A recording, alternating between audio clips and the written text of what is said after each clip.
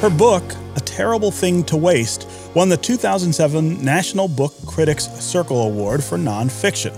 It explores the insidious force of environmental racism and the ways it continues to destroy Black and brown lives and communities. On this episode of Created Equal, my conversation with author Harriet Washington. It was founded on the principle, we hold these truths to be self-evident, that all men are created equal. that all men are created equal. All men are created equal. So let's start with that term, environmental racism.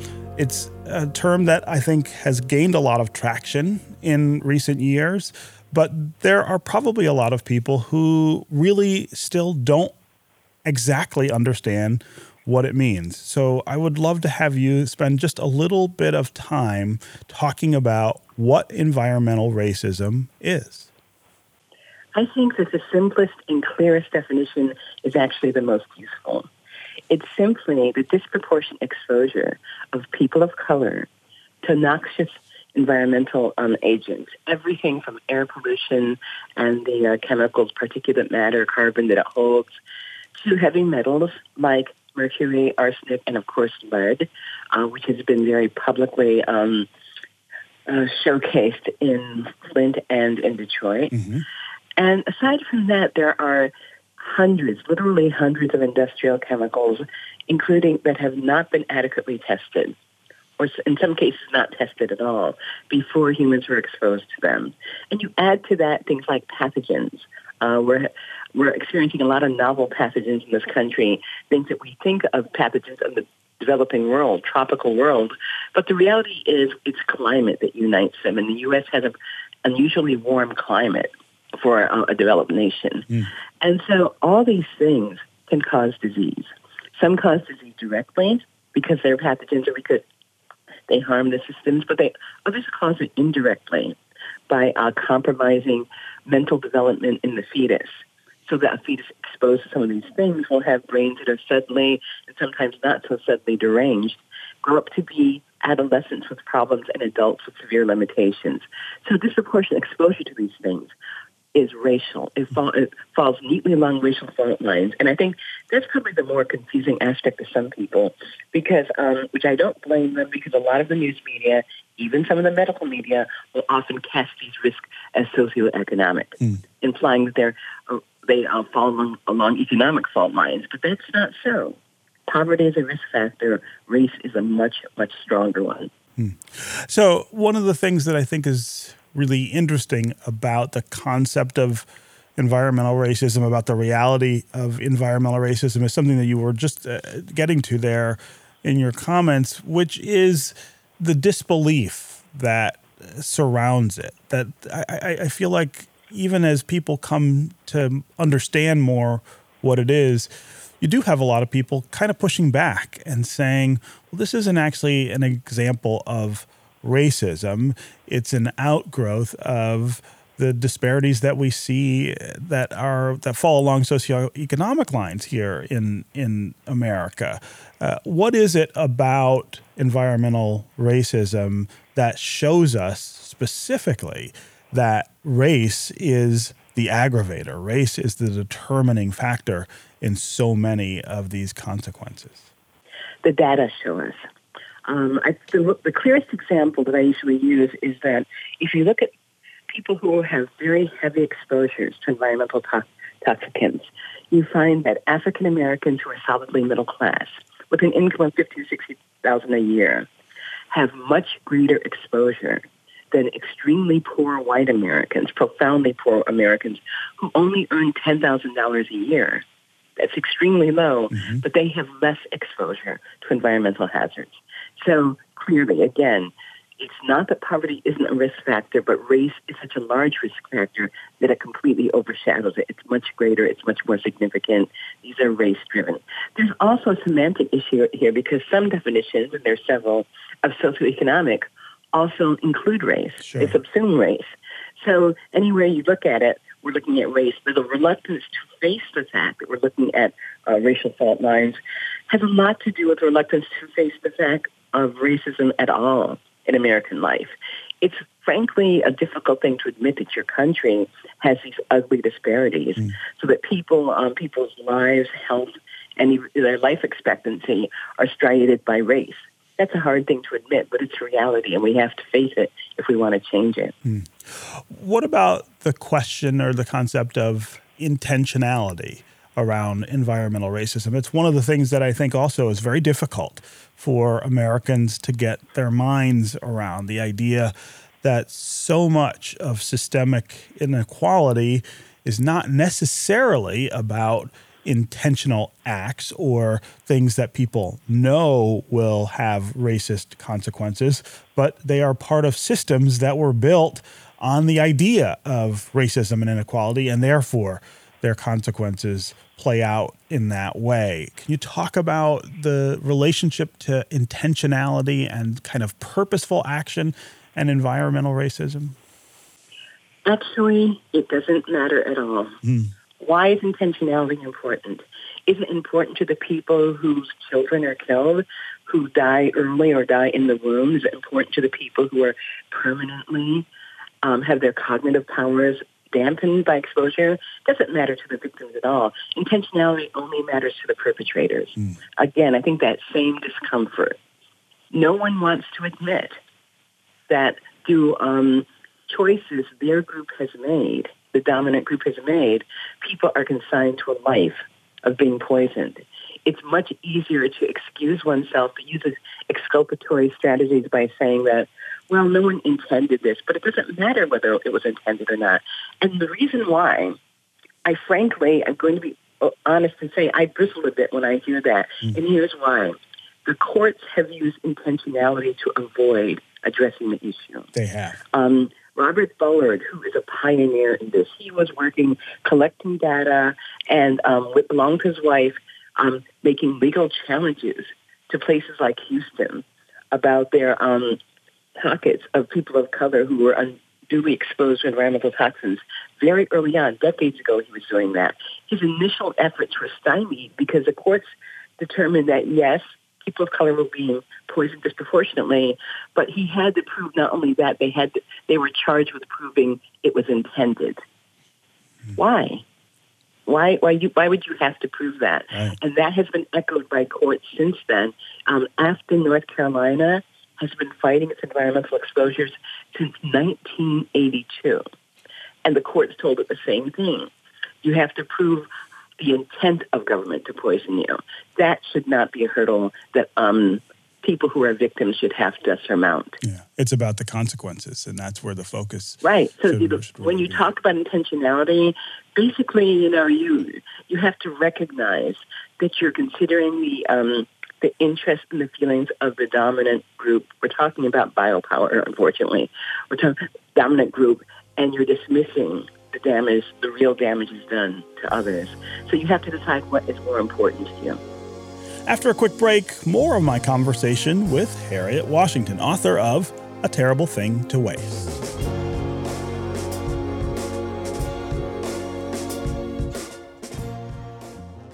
Celebrate 75 years of public radio in Detroit with WDET. As our spring fundraiser commences, let's unite to support what makes Detroit unique.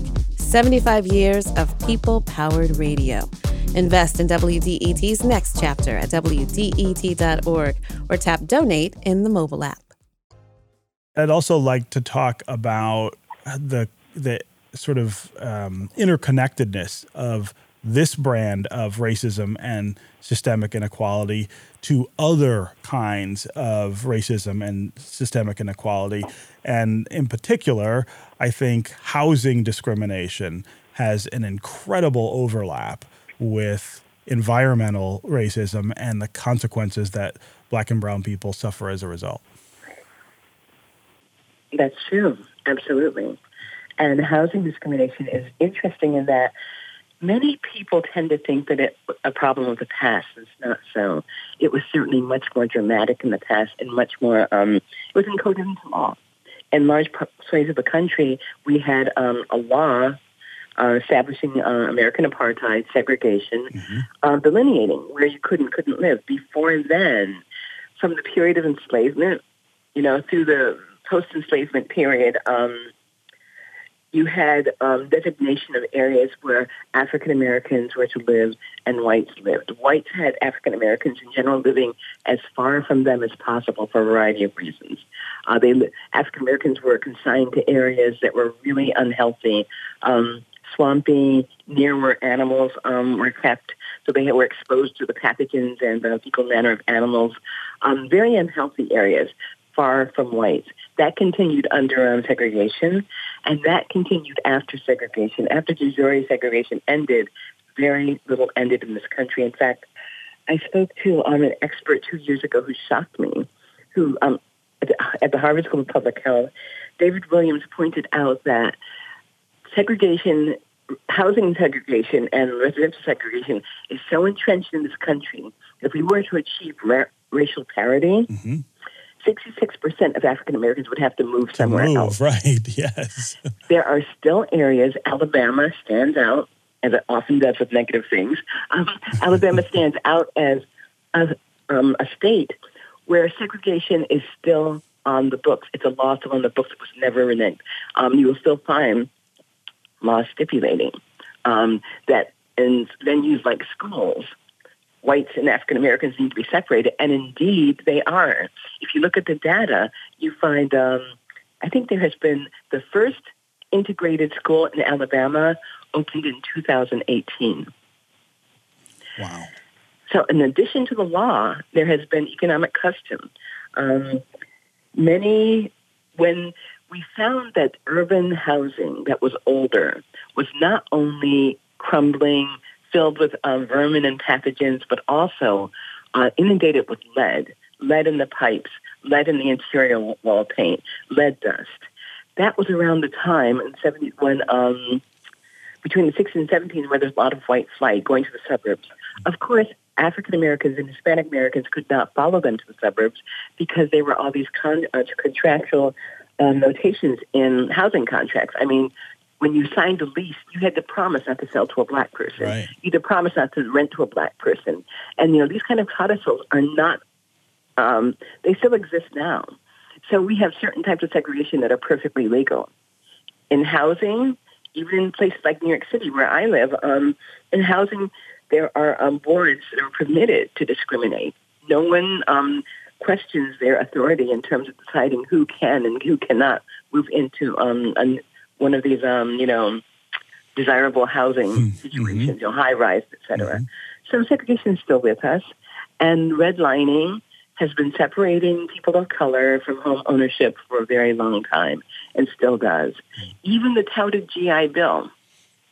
When we came back from Germany to the U.S., my father had been stationed in southern Germany.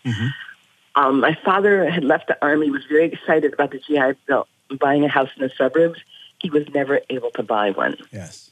No one would sell a house to him. All his buddies from the Army who were white ended up out in the suburbs. We had to live in the city. Yeah. So I tell this story all the time about my own father, who grew up in Mississippi, born in the 30s in Mississippi, and grew up to join the Air Force during the Korean War, served in the Air Force during the Korean War, comes home to Mississippi, where, of course, Jim Crow is still in place. But even more importantly, the GI Bill that is eventually extended to all Korean War vets does not benefit African Americans because of housing discrimination, because of college admittance kinds of discrimination. I mean, that's a very, very common story for African Americans, and I don't know that lots of other people really understand that or believe that that's true. Exactly. So housing barriers, which were very written into the law and openly accepted for a very long time, still linger in a more shadowy existence. I'd love to talk about lead exposure, which you address in a lot of detail in your book. Flint, Michigan is now, of course, the highest profile narrative, I think, in American history around the idea of lead exposure and the problems with lead exposure. But you also point to Detroit's problem of lead paint in many of the city's homes. Talk about how the rate of exposure in Detroit and the Flint region compare to other parts of the country. Well, we have fallen into the habit of this country in pointing out the hot spot du jour.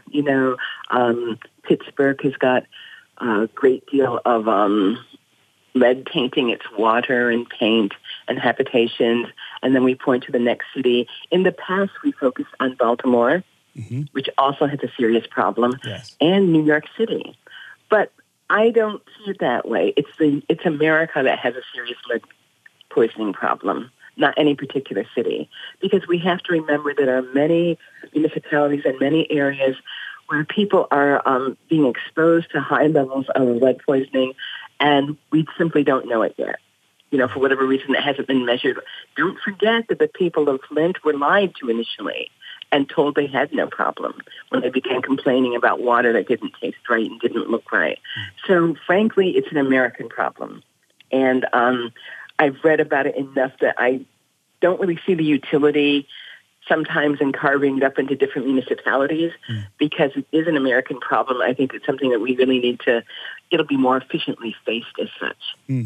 So that's an interesting way to look at it. And you're right. We don't tend to think of it in that broader kind of meta sense. We look at each individual kind of flare up of this and respond to it. And as you point out in the book, the consequences of this in terms of brain development are so serious that that it almost calls on us to have a more serious and more comprehensive response. Yes, and I think it's really important to confront industry in a way that has not been confronted. Unfortunately, this poisoning has been allowed to proceed when the government has failed to rein in industry. Something as basic and yet as critical as knowing which industrial chemicals are causing serious hazards.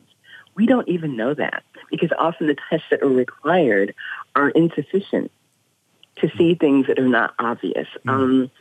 It's obvious if a certain industrial chemical causes, sometimes causes problems like lung disease or cancers. These are things that one can see. These are things that are sometimes difficult to tie to the exposure, but it can be done more easily than tying things like cognitive problems.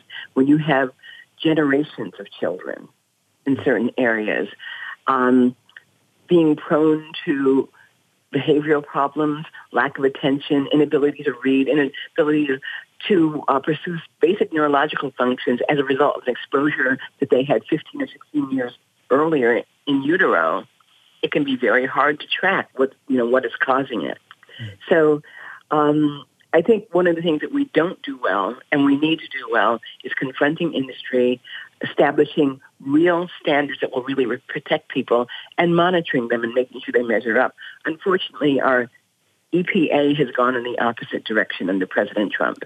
It has decided to roll back protections and to cease enforcing the protections that exist adequately. For example, about a year ago, the EPA ceased all surprise inspections. So now when there's an inspection, they know the EPA or inspectors are coming. Obviously, that's going to be much less effective than a surprise inspection. And I could talk all day about that, which I won't. But, there's a huge catalog of dereliction of duty, in my opinion, on the part of the government. So that needs to be addressed, and I think it should be addressed on a nationwide basis. Because the story is drearily familiar, whether I'm talking to people in Flint, whether I'm talking to people in Baltimore, the same dereliction of duty, the same lies from public health establishments that should be advocating for people. The same pattern keeps emerging of, bad behavior, and it needs to be addressed. I think it's really healthy that we're able to discuss the reality of environmental racism. I understand that for people who have been shielded from it their whole life by their experiences, it can be a difficult concept to accept. So I really urge you to do what I do when I have a question about whether something is real or not. Educate oneself in a way that might be a little different than you've done in the past. Find out the books of Robert Bullard, others who write about it, and see how the data present a different picture of America than perhaps the one that you see in your everyday life or I see in my everyday life. the fact is we're a country that has a very wide range of experiences, a very wide range of exposures, and it can be difficult from our corner of the country to perceive what other people are experiencing. And so, and of course, because I like data, I like figures, I find them really illuminating, I also urge you to look at the figures, look at the data, the numbers that we've collected that show us a portrait of who's at risk. And I think you will better understand why I say this is a problem assailing people of color and one that we need to get a handle on now.